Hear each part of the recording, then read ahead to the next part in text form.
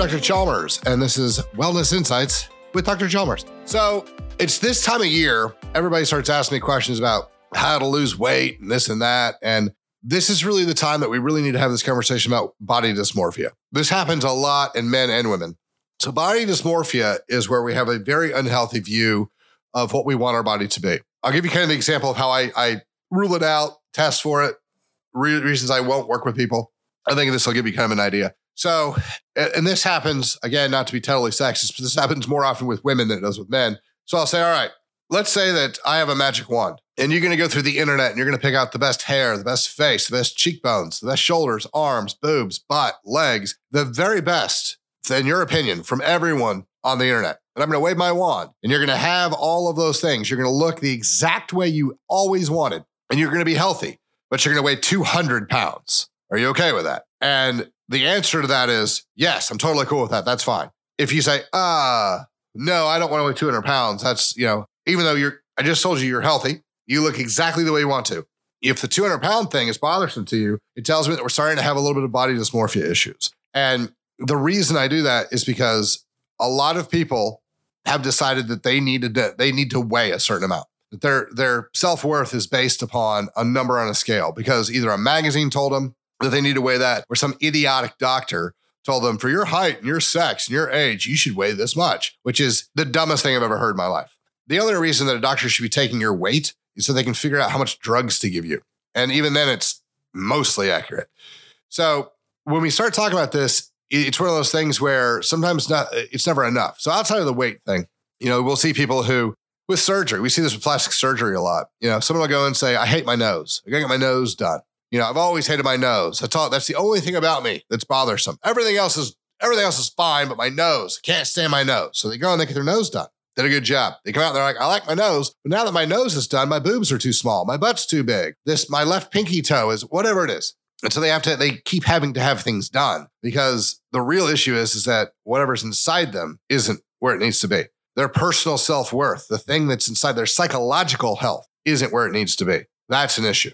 Now, there are definitely things that we all want to change about ourselves, and there's nothing wrong with that. In fact, if you go into something and you decide that you want a breast augmentation, you want your nose done, or any of the things your left pinky toe does have an issue, whatever it is. All right, fine. I'm not saying you shouldn't get those things done. I'm not saying you're a bad person if you get those things done. What I'm saying is that if you constantly find something terribly, terribly wrong with your body, and you try to tell yourself the reason that people don't like you, the reason you didn't get that raise, the reason why you haven't gotten further in life than you are today is because of something with your body, we might want to think about what's going on body dysmorphia wise. I know a lot of bodybuilders who are gigantic, much bigger than me, and they tell themselves they're not big enough. Well, I'm failing because I don't have 26-inch arms. I'm not where I need to be. If I could only be a little bit bigger, then I would be a success. That's the mark. I have to be the biggest there is. I'm not good enough the way I am. I have to be bigger. I have to be stronger. I have to be whatever. That's problematic. Everybody's been talking about for the longest time that the way that these women look on magazines is creating a lot of body dysmorphia in women. And it is. I'm not arguing that point at all. It 100% is. And it is a terrible, terrible shame that we're using so much Photoshop and we're trying to tell women that this is what beauty is. And then you actually meet the model the picture was taken of, and you're like, you look nothing like this. You're 4 inches shorter, you've got cellulite, and you're a totally different skin tone. And they're like, yeah, but that's what the computer does. Well, the same thing happens to guys. There's a lot of these guys who are on this muscle fitness magazines that were in movies and things like that, that were totally Photoshopped, CGI, the whole thing. And we're teaching our children that, this is possible. Not just that this is what should be, that this is even possible. It's funny because if you read the stories, I wasn't on set, so I don't know if this is true, but this definitely sounds plausible. I 100% believe this could have happened. That during some of the scenes for the Avengers movies where Chris Hemsworth had to have his shirt off, that he ended up in the hospital on multiple days because the things they had to do to make him look like that, the severe dehydration, the things that you have to do in order to get that lean and show that much striation are unbelievably unhealthy. So, and some of those things is just, slap an IV on him, have him drink a bunch of, electrolytes and a bunch of water and they'll be fine.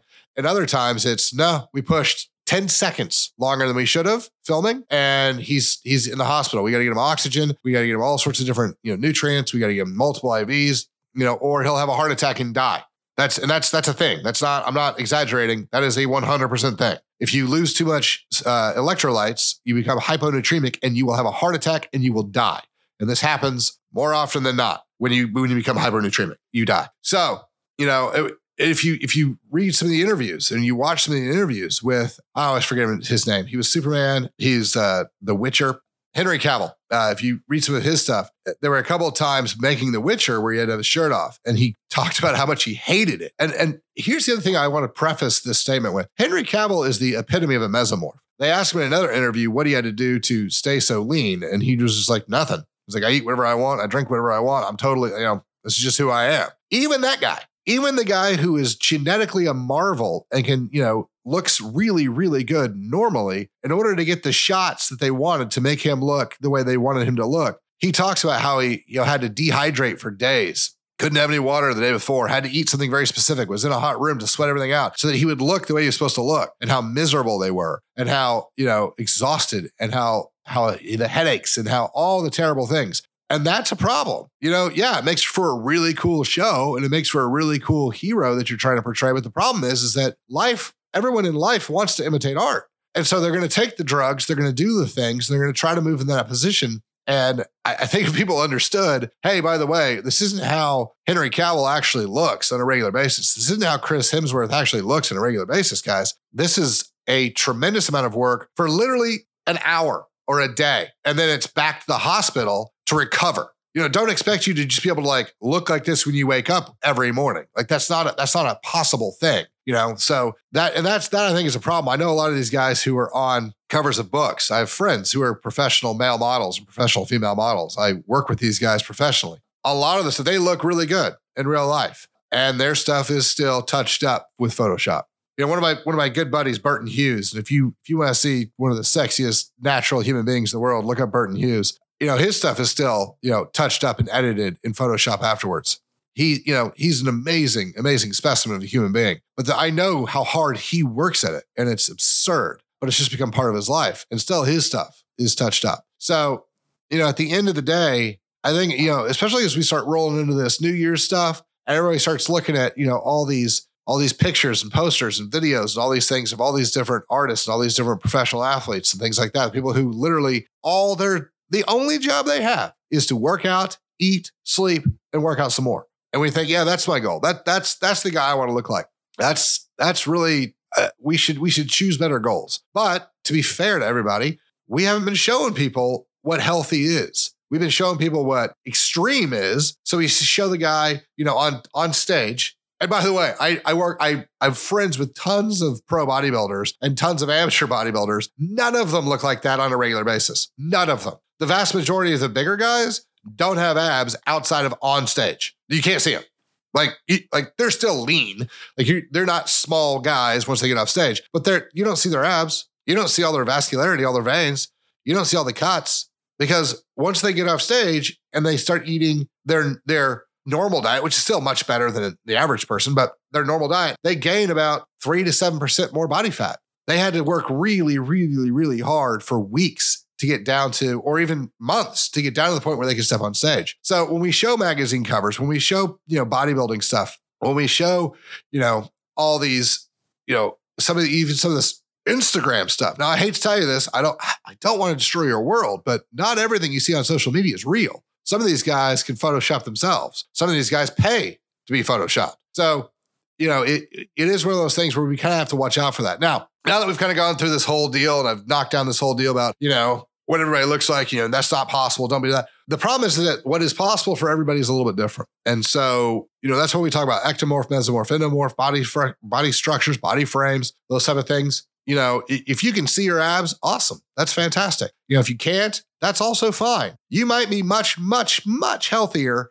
not being able to see your abs than if you could. There's most endomorphs. If you can see your abs, unless you're a high-end athlete, you're in problems. You're doing stuff with your diet. You're pushing your body way harder into a position it's not used to being in. So just because cars have red zones, they have those red lines, just because they can operate there doesn't mean they're designed to operate there all the time. So that's one of the big things that we have to understand is that, if you're naturally a big person, a big woman, big man, getting that six pack on a regular basis is not really I would tell you that it's not the healthiest way, not the healthiest approach, not the healthiest thing to look for and want to be. If you have trouble gaining weight, whether it's fat or muscle, and you can see your six pack all the time, okay, yeah, that's totally fine. That's normal. Now, on the other side of that, you might not ever be able to be a giant person. Might not be able to put on, 80 more pounds of muscle without tremendous medical drugs and strain on your body and on your heart and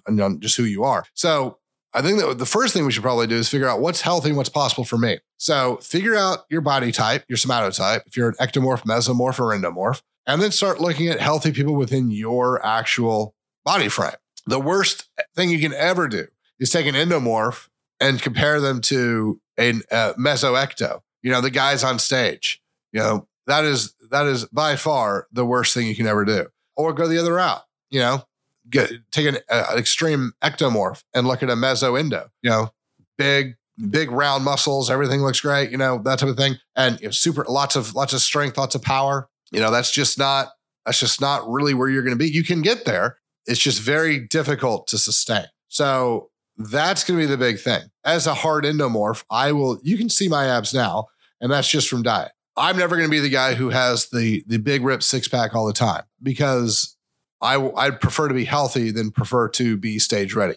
That's the big piece, is where are your goals? I mean, if you want to be on stage, then let's have that conversation. Let's go that route. Just understand that the guys on stage are never healthy. There isn't a single guy or woman who's ever been on stage competing who's at their healthy body weight. So think about that. So if your goal is to look like somebody and you've got a pen up of them on stage, or if you've got a pen up of them from a professional, like a movie poster, that is not healthy. They did that. They worked really, really, really hard and sacrificed a lot, including their health, to get to a position where they could take that picture.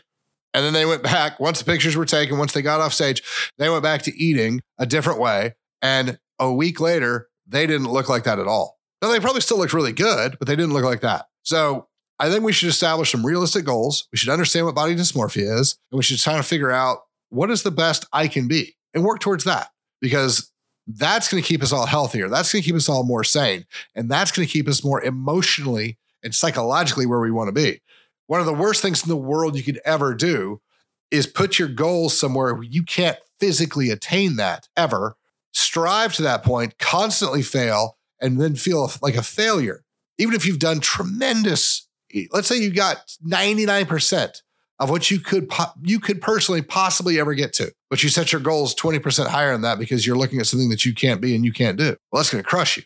So big goals are good, but they have to be achievable. So, as everybody's starting to kind of put together their ideas and put together what they want and kind of develop where they want to go, make sure that you sit down with somebody who knows what they're doing and has the ability to tell you, I'm sorry, this isn't possible. Or say, this is possible. Here's what you would have to do to get there. Do you want to do this? Do you want to take the drugs? Do you want to do this crazy diet? Do you want to sleep this long? Here's all the ingredients that would require you to get here. And by the way, you wouldn't be healthy if you got there. Now, if you say, I don't care, my goal is to get on stage and just compete. Cool. I'll help you get there. I'll help you walk backwards. I have a lot of people who come in and say, I want to run a marathon, or I want to do a triathlon. I'm like, all right, you understand that's very unhealthy. And they go, yep, it's a box I got to check. Cool. I'll help you get there. And while it's not going to be healthy, we'll do it in the healthiest way. And when you get done and you've checked that box and you say, okay, cool, we're good, I'll help repair all the damage that you did to your body, or at least as much as we can, repair all the damage after you've done it. But just understand that not all of us have the same body. Not all of us have the same abilities. Not all of us have the same things. And that's a good thing. That's a very good thing. So let's try to figure out the best we can be and strive to the best that we can be. And then we'll use the things that we're naturally better at to help other people in areas where they're weaker. And that's how society becomes. That's why we all have these ups and downs. Because the places where I'm weak, I find somebody who's strong in those areas and we work together. Because I'm going to be strong in areas over here where they're weak. And so I can help them, they can help me. That's how we're supposed to work together. That's why we're all not supposed to be equal. If we were all equal, we would all die out. Because if we were all truly equal, if I couldn't do something, no one else on earth could do it either. So that's why it's important that we also understand that there's benefit in our differences. So, but that's kind of the big thrust, is like, I just want to make sure everybody understood the body dysmorphia piece, that there are things that are impossible, but that doesn't make you a bad person. There are things that are very possible that you just need the right advice to get to. And so those things are very, very important. So keep those in mind as you're making your resolutions, and keep those in mind as you start banging your head against the wall and you start getting depressed on why you can't achieve the goals that you've set, because it's very possible you set a goal that's impossible. So, all right, if you guys have any other questions, hit us up, questions@chalmerswellness.com. Thanks.